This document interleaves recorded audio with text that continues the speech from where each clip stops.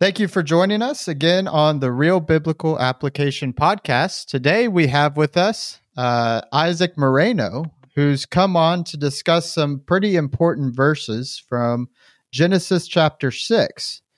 Isaac, how about you take some time to introduce yourself? And when you do so, I also want you to tell your story of how you became a Christian, because I find it fascinating. All right, sweet. Well, thanks for having me on. I'm really excited for our study, but yeah, like Stuart said, my name's Isaac, and right now I'm currently working as the evangelist with the East Auburn Church of Christ in Auburn, California. So I've been a Christian for over 4 years. Lord willing, in January it'll be 5 years, but really kind of my background was I did not grow up going to church consistently. I grew up occasionally going to the Church of Christ, but it was a Cups and Classes congregation in Houston, California. But I was just so young, I didn't even understand the difference or know anything really. And it honestly did not help that the congregation I went to was Spanish speaking, and I did not know Spanish, so that didn't really help me at all. But basically, growing up, I was really just biblically illiterate. I'd go and visit some community churches or denominational churches, but even not knowing the Bible, I could tell that something wasn't really adding up. I couldn't tell you where this passage was at the time, but when you go to the mega church and they're selling the 3 for 30 Jesus DVD, and then comes to your mind when Jesus says, "You've made my Father's house a marketplace," that was just something. There was always little things that didn't add up, that really didn't make any sense at all. So that naturally weeded out a lot of churches. But really where my conversion started, the conversion story started, was I was born and raised in Oakdale, California. And that's just a really small town, like 20,000 people. And I just happened to work at the gym there. And because Oakdale's such a small town, the gym is the only social place of interaction. It's like the mall. You're going to see anyone and everyone that you know in the town. You're going to see people you don't want to see. You're going to see your ex-girlfriend. You're going to see your coaches. You're going to see your teachers. You're going to see everybody. Your friends' parents.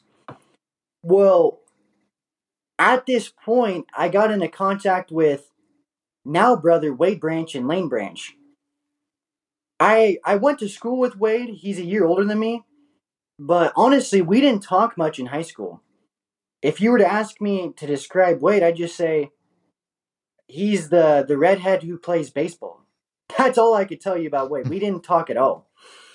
But, it's my job at the gym to kind of say, "Hey, how's it going? How you doing?" And so on and so forth. Well, as time went on, we started to work out together, and I just got to say this at this point, we never talked about God. We never talked about church or anything like that. But it became quickly apparent that these guys, him and his brother, were religious. They were Christians of some sort. I didn't know what, but they were religious. And what kind of gave me that impression was they did not curse. They did not talk in a worldly way. We didn't talk about worldly things. And honestly, they dressed modestly. And in the gym, that's a big deal, even for a guy. For what a guy doesn't wear at the gym or what he chooses to wear. So all of these actions without a word. I know 1 Peter 3, 1 and 2 talks about a believing wife without a word can win over her unbelieving husband. With these guys, it was a similar thing where it was quite literally actions speak louder than words. So they were being a light. And this went on for, I don't even know how long. It was just like a month or two of working out together here and there. But I remember vividly this was a Friday night at the gym, and I got the closing shift, and Lane's got 1 foot out the door. He's leaving the gym. Like, he quite literally has 1 foot out the door, and I just asked him, "Hey, Lane, I got a question for you." He goes, "What's up, bro?" And I just asked him, "Where do you go to church?" And if you could imagine this, we never talked about God or the church. He's caught off guard completely. And he just says, "Well, I go to the Church of Christ by the skate park here in town." Well, he had no idea I had some familiarity with the Church of Christ. So that was like, that felt like safe, because I was like, okay, well, I grew up going there, some like visiting, even though it was, they worship different. So then I asked him, "Do you like it there?" It's just like a normal, typical question from someone in the world. And, Jesus in his ministry, we learned that he got disciples to follow him. He'd just say, "Come and see." So Lane Branch, in the most California surfer way possible, he goes, "Yeah, man, it's pretty cool. You should come check it out." And I got his number, so I visited. I don't know if it was that Sunday or the Sunday after, but after the first service I went to, the first Sunday morning, Wade and Lane did a good job of, they just showed me a verse for everything we did in the worship. And I wasn't going in there to try and debate, or I didn't know anything. I was a clean slate. So I just told him, "Yeah, man, if it says that, then I agree. And that's great." And I told them that very moment, "Look, I know I need to get baptized. I can't tell you if I'll be here a week, a month, or a year, but I need to see that I'm going to change before I do this." And they were really encouraging. They just said, "Yeah, man, we understand. Like, that's completely reasonable." Well, I started visiting for about 2 months. But what really sped up the whole process was, I don't know if anybody here remembers hearing of this. Brother Trey Jones's little brother, Ty Jones, got sick during this time of like late 2017. And I remember the brethren, now I could call them brethren, at Oakdale announcing this when I was visiting. And when you're visiting a church and you're an outsider, the names don't really, you don't picture anybody. They're just a name you don't know at all, the situation or anything like that. Well, a few weeks after this, it was conveyed to me that by Wade, he said, "Look, man, you know Ty Jones. He was in your graduating class." They showed me a picture, and it really was sobering, just because I had my last period senior year with Ty. And if you told me he was a Christian, looking back, it made complete sense. You could just tell he was just pure. He was just, Jesus said that about Nathaniel, "An Israelite indeed, in whom there is no guile." That's really how Ty was. Ty ended up passing away tragically. The doctors really still don't even know what happened. But that left such an impression on me. I remember it was maybe the week after his memorial service. It was a Sunday morning, and they did the invitation song, and I didn't get up. But during communion, I'm sitting there thinking, like, "Isaac, you've been coming here for like 2 months. You believe in this? Like, what's taking you so long?" And in that moment, I remember thinking about Ty, because here was somebody, we were the same age, the same graduating class, and he just went into a coma one day. Like, quite literally, he just went into a coma, and no one knows how or why. And he ended up passing away very quickly. And I remember thinking to myself, if I leave here and I die, I know where I'm going. This young man, I'm pretty sure he had the next 5 years of his life plan, where he wanted to go to school, who he was going to marry, everything. And he passes away just out of nowhere. And I realized the way I was thinking as if I had 50 years guaranteed. I was just going to come back to this. So after the service, I go up to Wade and Lane and I say, hey, I want to obey the gospel today.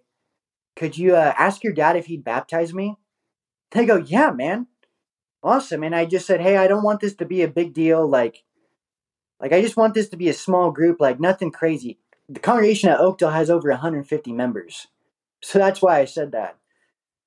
Well, and then it was time for me to obey the gospel, and we had a small group of about 40 people there to watch this go down. So, yeah, that was January 14th of 2018, and praise be to God, here we are.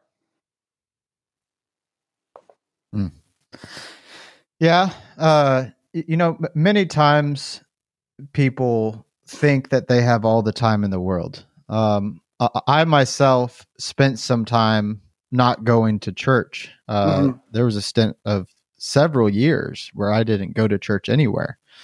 And I knew where I was supposed to be. I knew what I was supposed to be doing. And the only thing that was going through my mind was, maybe whenever I get older, or maybe in a year or two, I'll return to church. And I was just going to live my life however I wanted for a while. And that was my mindset. And then, there came a time where I would occasionally go to church. My conscience was still kind of eating at me a little bit. I knew I was supposed to be at church, but at the same time, I was torn because I wanted to go out and have fun with my friends and take part in all this sin that me and my friends would partake in. Because sin is fun. We can't deny that sin is fun. That's why sin is such a temptation. If it wasn't fun, it wouldn't be much of a temptation. Right. That's why scriptures quite literally say Moses gave up on the passing pleasures in Egypt. Yeah, that's a biblical concept. And so I started going for, a while occasionally. And then I finally reached a point where I said, I'm either going to be fully committed to this or I'm going to be fully decommitted to this. I'm going to either be all in or all out, as some may say.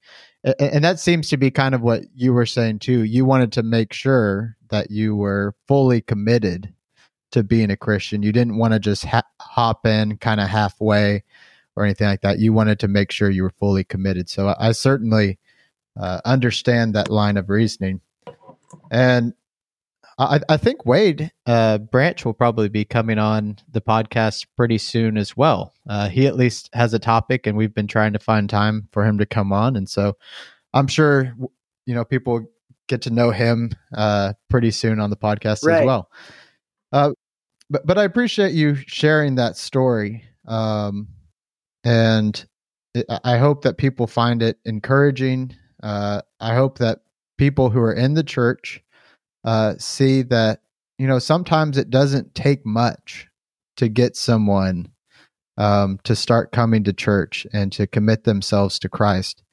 I think sometimes we think that it's going to take a bunch to get someone to commit, but we don't know where people are or, the condition of their heart. Sometimes we cast seed and it falls upon rocks, and sometimes we cast seed and it falls on good and honest hearts.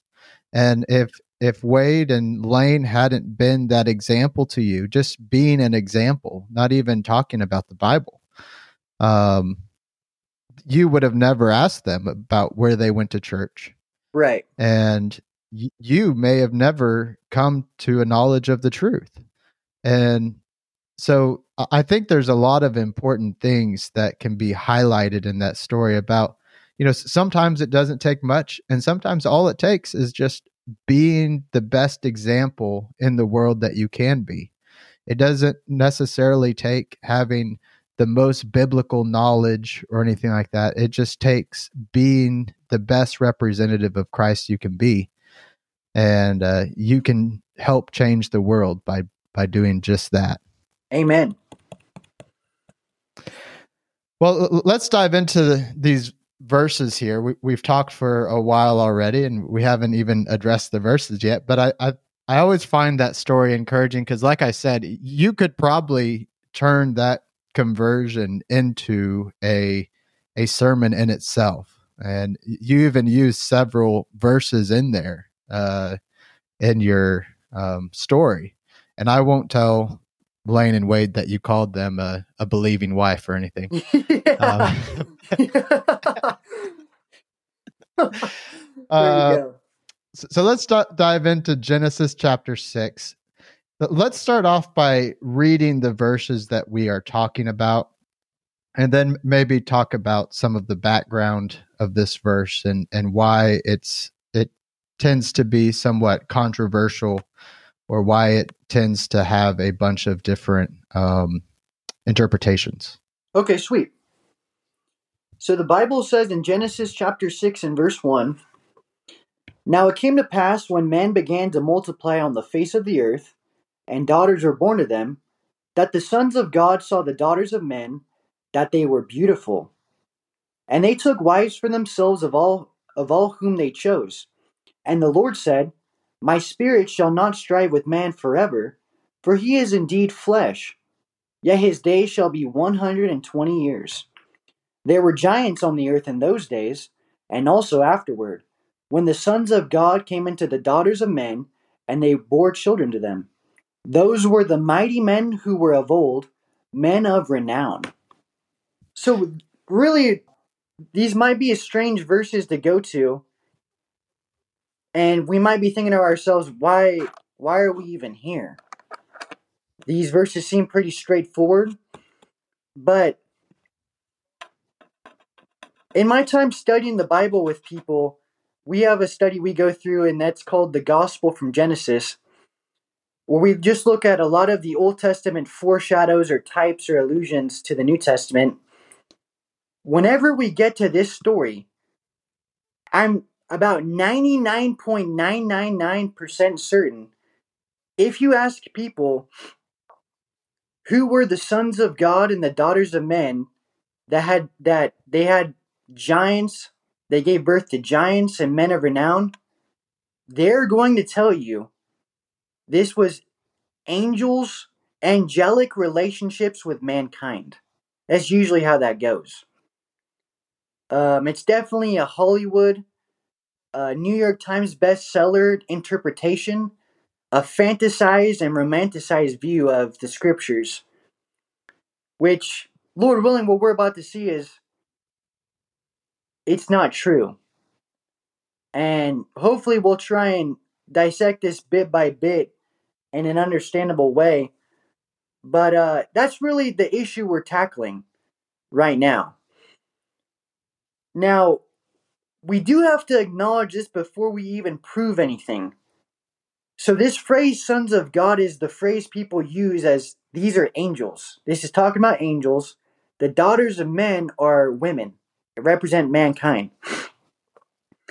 This phrase, the sons of God, does refer to angels in at least one other place. Or, excuse me, not one other place, but this phrase is used in another place. And in this situation, it is talking about angels. And that's in Job chapter 1 and verse 6. And Stuart, if you want to read that verse just real quick, Job chapter 1 and verse 6. All right, I got it here. Now there was a day when the sons of God came to present themselves before the Lord, and Satan also came among them. So here we see it's a very clear-cut understanding that this passage is talking about angels. It's talking about when Satan, he goes to speak with God in the story of Job. Angels are present. This time they're referred as sons of God. Lord willing, what we're going to see throughout the rest of our study is just because this phrase means something in one place in Job doesn't necessarily mean it means the same thing in Genesis. And really, the way we're going to prove this, or try and prove this through the Bible, is in the life of Jesus. So we want to turn to Hmm. Matthew chapter 22, to the life of Jesus. And before we even read these verses, we would do well to just establish the context. In Matthew chapter 22, it's towards the end of Jesus' ministry. In fact, this is the last week of Jesus' life before he's crucified.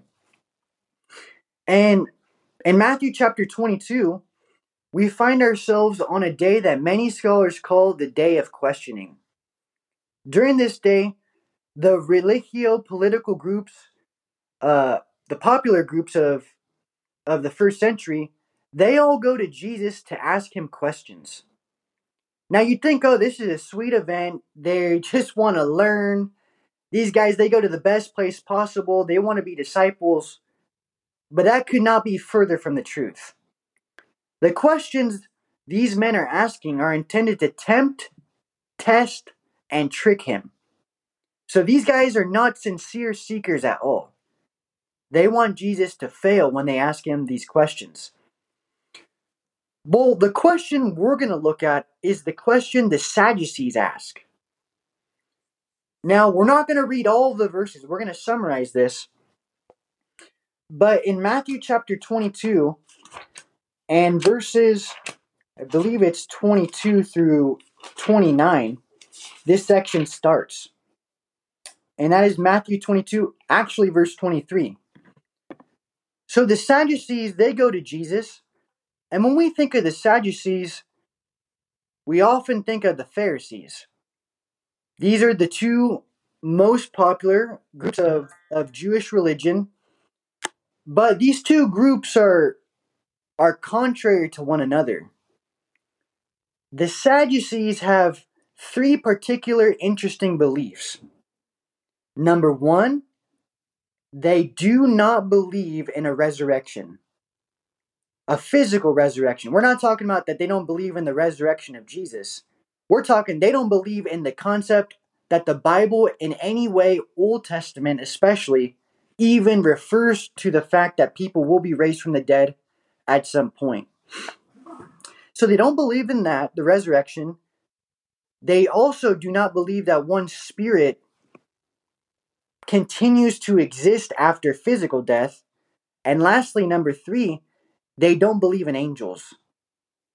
So that's why people often make the comment, they're sad you see, they're sad you sees, because they're really, Mm-hmm. it's like a grim and dark religion. It's who would ever want to believe that theology? But the Pharisees, unlike the Sadducees, they believe in a resurrection, they believe in the spirit existing after death, and they believe in angels. So that's why these two groups are contrary to one another. But the main thing we want to get at is the Sadducees ask the question. So the Sadducees, they go to Jesus, and we love this. Someone asks a worst case hypothetical. A worst case hypothetical. They go to Jesus and they ask him, well, in the law of Moses, the scriptures say that if a man dies without having a child, one brother of this deceased man has to marry his widow until they have a son. And the whole point of this was to continue the fallen brother's lineage. This concept's talked about in Deuteronomy 25 and 5. So they bring up this concept. They say, Jesus, this guy, he dies, he doesn't have any kids. Just like Moses said, a brother remarries the widow. But he dies before he could have a son for the brother. And this happens several times. So they ask Jesus, well, in the afterlife, in heaven, a concept they don't even believe in, they ask, whose wife is she going to be? For they all had her. So you might be thinking, how does this even relate to the topic of angels? Or what is talked about in Genesis 6? Well, we'll see in verses 29 and 30 of Matthew 22. Stuart, if you'd please read that. Matthew 22, 29 and 30. But Jesus answered and said to them, You are mistaken, not understanding the scriptures nor the power of God. For in the resurrection they neither marry nor are given in marriage, but are like angels in heaven. So in these scriptures, we find an interesting connection back to angels.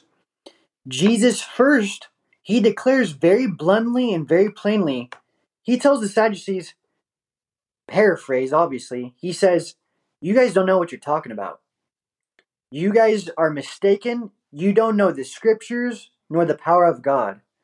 And just as a side note, no one will ever know the power of God unless they know the scriptures.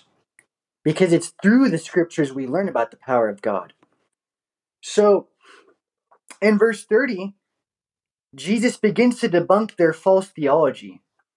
He says in the resurrection, they neither marry, nobody will be married nor given in marriage. But instead, we will be like the angels of God in heaven. So Jesus, in two sentences, or one sentence, or two verses, he debunks all three of their ideas. There is a resurrection. Your spirit does continue to exist.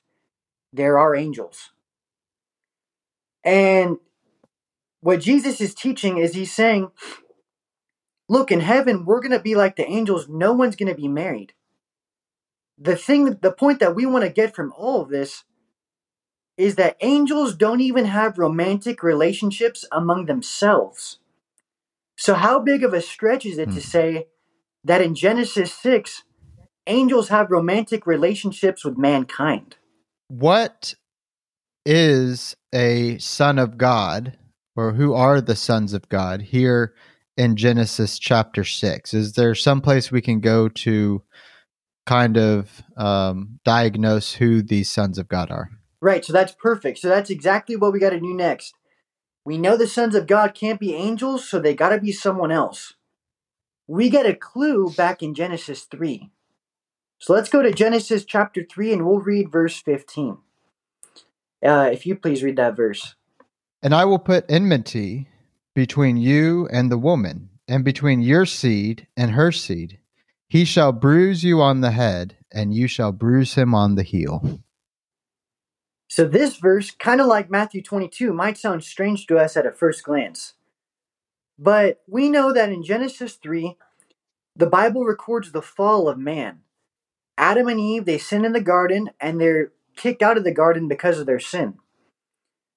And in this verse, in chapter 3 and verse 15, we read of the first biblical prophecy.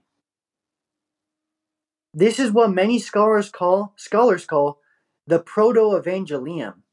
Proto is just a fancy way of saying first. Evangelium is the Latin way of saying gospel. So you can preach the gospel from Genesis 3. This is the first ever prophecy, and it's the first one that points forward to Jesus. And to this verse, if we want to understand it, there's three different parts to it. The first part is the personal conflict. That's with the phrases, God will put enmity between you, the serpent, which is Satan, and the woman that is Eve. God was going to put enmity between Eve and Satan. Enmity is just another way for saying to make enemies. Okay, that's the personal conflict. What we want to look at is the second conflict, which is the posterity conflict. That's the second part where it says, and between your seed and her seed. So this is talking about the offspring of Satan going to war spiritually against the offspring or descendants of Eve. Now, one thing we want to clear up is this is not teaching that Satan literally has spawn or physical offspring. What this is talking about, there are two spiritual families. The way one becomes a descendant or a son of Satan is not by conception. It's by decision. It's by decision, not by conception. And to help us understand this concept, we need to go to 1 John chapter 3, verses 10 through 12.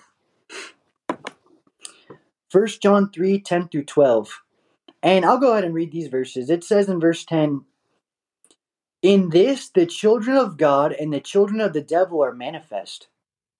Whoever does not practice righteousness is not of God, nor is he who does not love his brother. For this is the message that you heard from the beginning, that we should love one another. Not as Cain, who was of the wicked one, and murdered his brother. And why did he murder him? Because his works were evil, and his brother's righteous." So, John the Apostle brings up this account of Cain and Abel, which occurs in Genesis 4. We know that Cain kills Abel, but what John tells us is that Cain's actions showed that he was a follower, he was a descendant of the wicked one, that is Satan. And in verse 10, John explains, the way you know if someone's a child of God is if they practice righteousness and obey God. Now, kind of as an aside, a side point, this should be sobering to people who are Christians, those who have become children of God through baptism and have been made part of the family of God. Because this verse teaches us, even though you are baptized, you can still be a follower of the devil. So that's something we all must be on guard for. And the way we can make sure that we are being a true child of God is by following God and obeying Him. But what this teaches us is that because Cain killed his brother, not loving him, he was a descendant of Satan in the spiritual sense, not the physical sense. It's because he chose to obey Satan and disobey God. How this relates back to Genesis 3 is, this is the epitome of the two spiritual families at war. Of the wicked one was Cain. Of God was Abel. Cain killed Abel, and this is the first battle between the two spiritual families. That makes sense? Do you have any comments for us, Stuart? No, my mind, whenever we talk about sons of God, being those who are faithful to God, I would say my mind goes to Galatians chapter 3, when it says that we are sons of God there. And there, whenever it's talking about us being sons of God, it's not, I mean, obviously that implies that we are children of God, but it also implies an inheritance as well. Mm-hmm. I don't think that that's what's going on here in Genesis chapter 6. I don't think it's talking about, these men were sons of God because of an inheritance that they will be given. But that's at least another maybe encouraging thing, that we want to be in the family of God for selfish reasons at times. Right. The selfish reason being that if we are children of God, if we are sons of God, then we are in the family lineage that will receive an inheritance one day. And that inheritance being eternal life, which is a wonderful thing to think about. And so I really love this family concept of looking at God as our Father, and that relationship of father and son, or father and daughter type of familial relationship. I think it's very interesting, and there's lots of things that we can draw from that as well. But that's the only comment I have, which actually has nothing to do with what you said, but it's just what came to mind. No worries. Well, remember, our verses are in Genesis 6, so we still got to connect how this even flows back with sons of God and daughters of men. Well, remember, one of the repercussions or consequences of Cain killing Abel was that God separated he separated Cain while he was on the earth. He gave him a mark on his forehead, and he said, nobody can avenge him, nobody can kill him. And really, Cain experienced a hell on earth, a separation. He was cast out away from his family. Well, In Genesis 5, we learn of Cain's family growing. Well, we don't learn of Abel's family growing.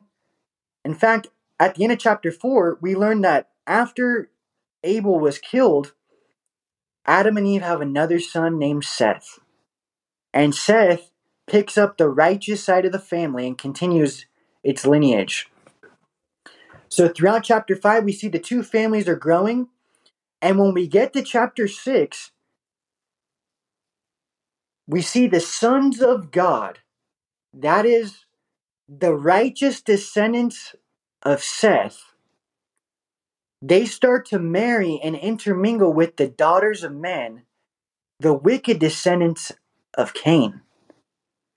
After being banished away and separated, the population begins to grow and to grow and to grow, that the families, organically, they come into contact after Cain was once separated. So here's what we see is the true interpretation we believe in the scriptures of this story. The sons of God are the righteous descendants of Seth. The daughters of men are the wicked descendants of Cain. And the whole problem of Genesis 6 was this. This was the first time in the history of the world we see righteous people marry carnal or worldly people. And the scriptures teach us in Genesis 6, the wickedness over-influenced the righteousness. Wickedness abounded and filled the earth, and that is why God wanted to destroy the earth. So the first time God ever destroyed the world was because righteous people married the wrong people. And we wouldn't be doing our best if we didn't highlight this. I believe this is a good example that teaches us it's important who Christians marry. What do you think about that, Stuart? Well, I want to make one comment, and then I'll comment on that. Just to kind of highlight the evil that came from Cain's lineage. There was a descendant of Cain named Lamech. Now, Lamech is the first biblically recorded polygamist. He had two wives, one named Ada and one named Zillah. He told his wives this. He said that he killed a man for wounding him and a boy for striking him. And then he said, in kind of a bragging way, if Cain is avenged sevenfold, then Lamech 77-fold. So here we have a man who's a polygamist who killed people, and he said, you thought Cain was bad. Look how bad I am, kind of bragging about it, about how evil he is. Mm-hmm. And this is, kind of just a taste of how evil this lineage of Cain has become. Now, something else for people who maybe read Genesis 4, 5, and 6, leading up to our verses. Don't get confused, because Noah's dad was also named Lamech, but it's a different Lamech. It's the righteous Lamech, not the unrighteous Lamech. That is Noah's father. So just kind of keep that in mind if you read through Genesis 4, 5, and 6. But anyways, there's to your question about the importance of marriage and who you marry. Me and my wife, whenever, not everyone knows this story, whenever I asked my wife on a date, before she was my wife, obviously, she suggested that we have a Bible study. I think I invited her to go to like these food trucks in Oklahoma City. I can't remember what it's called. It's called Blue Garden or something for those who live in Oklahoma City. It's a bunch of food trucks, and you can go there and get your food and sit down at some picnic tables and eat. I invited her to go there on our first date, and she suggested a Bible study. And, I was kind of in shock, but also very impressed, that her idea of spending quality time with someone wasn't going to a garden where they have a bunch of food trucks and stuff, but it was actually spending time studying the Bible. I thought that was very impressive.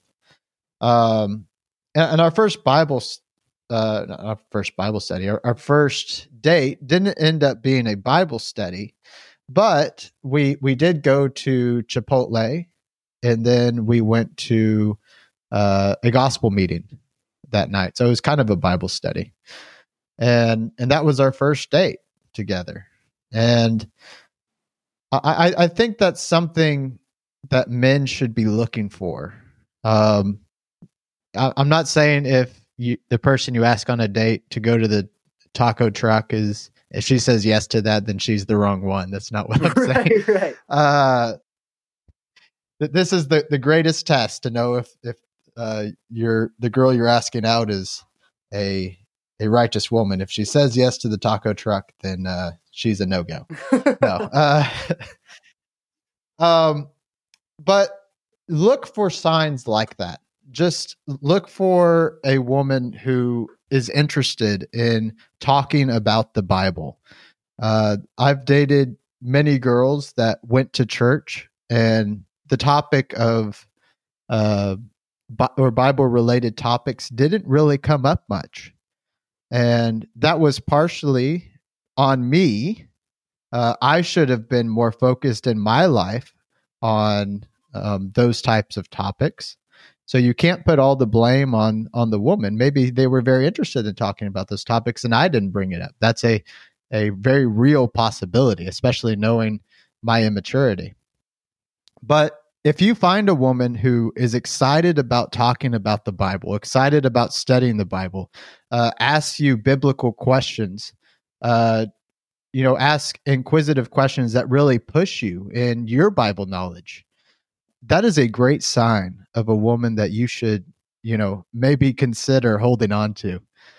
But if your relationship never produces these types of conversations, then you have to ask yourself, is this a woman who is going to help me grow spiritually?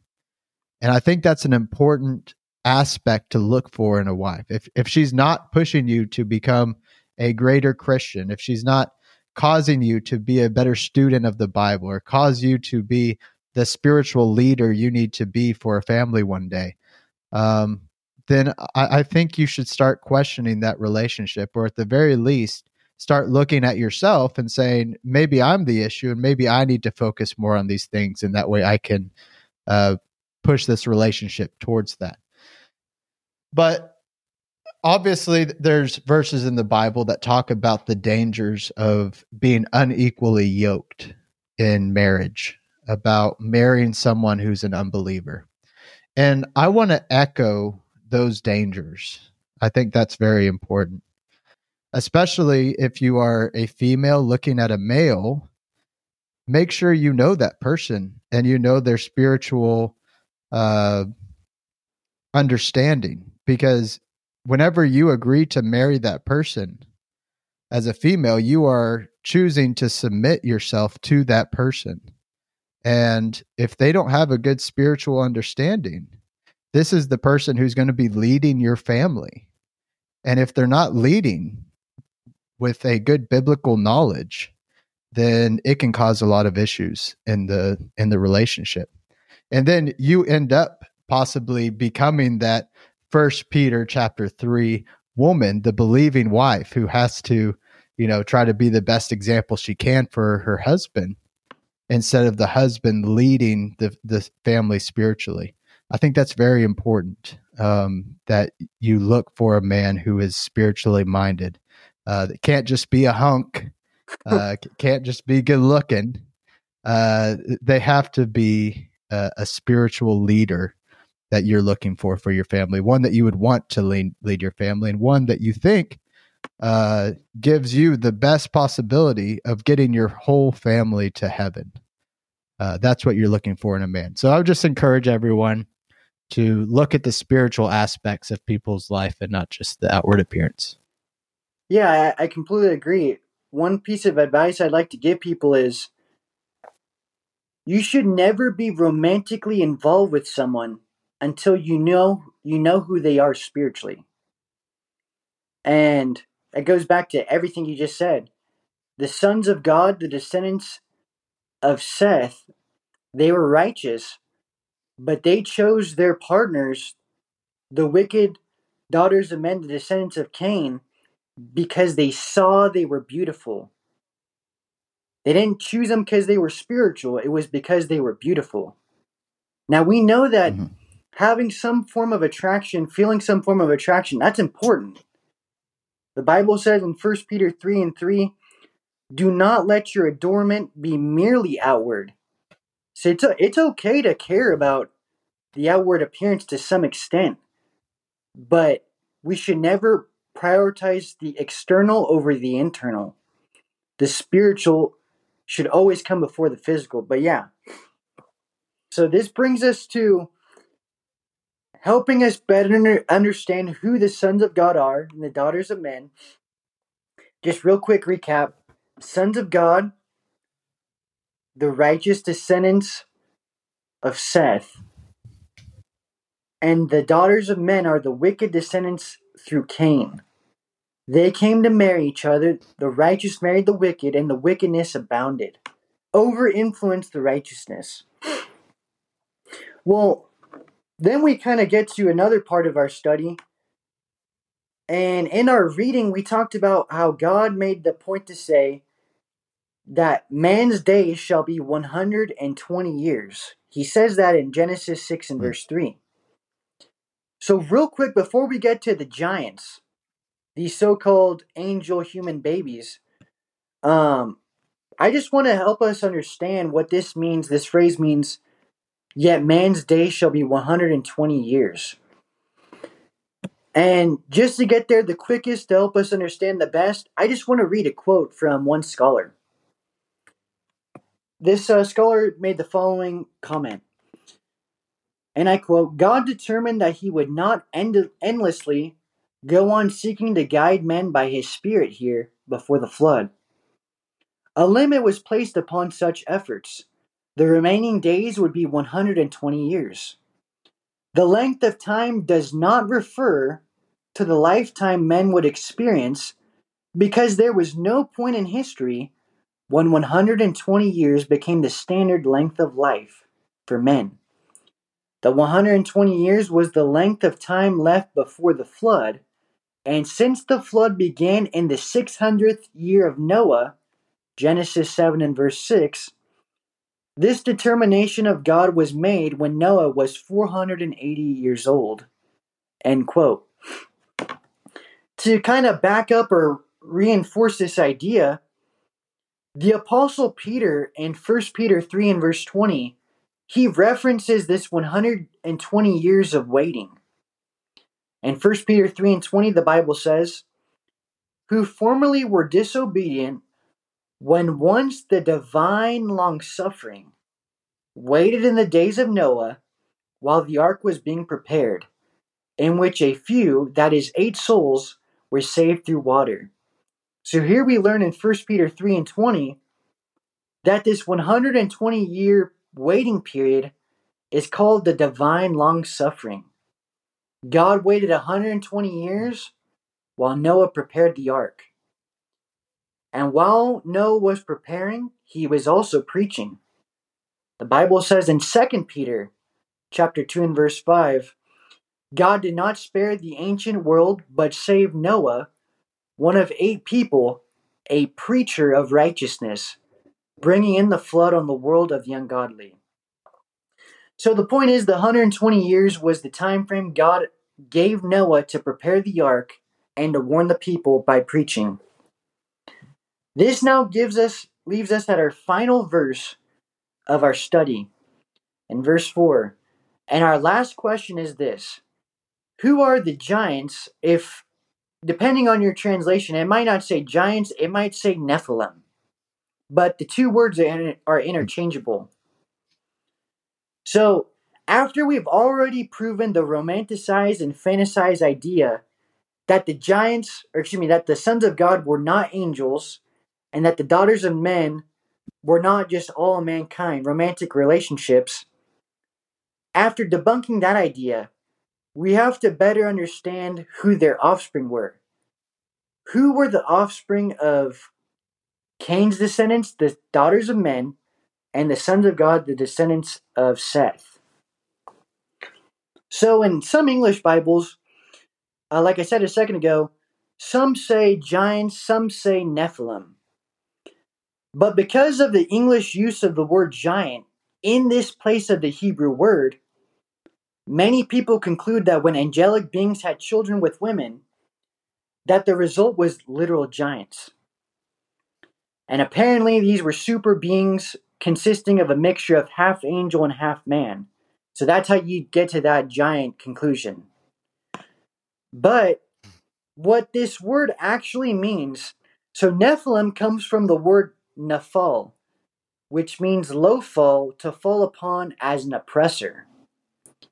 The main idea is that the offspring of these two groups produced oppressors, tyrants, men of renown. These were not literal giants. This word can be used as giants. Nephilim can be used as giants. We know that in Numbers 13 and verse 33. And that's talking about the descendants of Anak. But the point is that this word does not always mean giants. In other words, giants could be Nephilim, that is, tyrants or oppressors, but also that Nephilim could be tyrants without being giants. Nothing in this present context speaks of the fact that this is speaking of enormous size. The whole point is that the sons of God, those of Seth, when they married the descendants of Cain, the wicked, it produced wickedness and led to wicked tyrants or oppressors. That makes a lot more sense than the sons of God and daughters of men is angels and mankind producing giants. So hopefully in our study, as we wrap up, we made the following points. Number 1, the sons of God and daughters of men are the righteous followers of God, marrying the wicked followers of Satan. These are the two spiritual families that war against each other, as God predicted in Genesis 3:15. Number 2, the 120 years refers to the amount of time God gave Noah and all of mankind to prepare for the flood. And lastly, number 3, the giants of verse 4 are more likely tyrants or oppressors and not literal superhuman giants or beings. And that's our study. Stuart, you got any comments or anything you want to say? No, I thought you handled that very well. And I always think back to there was a movie called Noah. And in that movie, they depicted the Nephilim as giant rock monsters. And they're like these giant boulders that came to life into these giant, monsters. And I always thought that was interesting. But I like your depiction a lot better. It seems to make a lot more sense. Well, awesome. Well, hopefully that kind of clears things up for just all the listeners and those who are Bible students. But yeah, thanks for having me on. Yeah, thanks for coming on. And I might tell people that if you have any questions about this study, feel free to contact me. If you want to talk to Isaac about it, I'll be happy to forward your questions on to Isaac. And Isaac, I appreciate you coming on.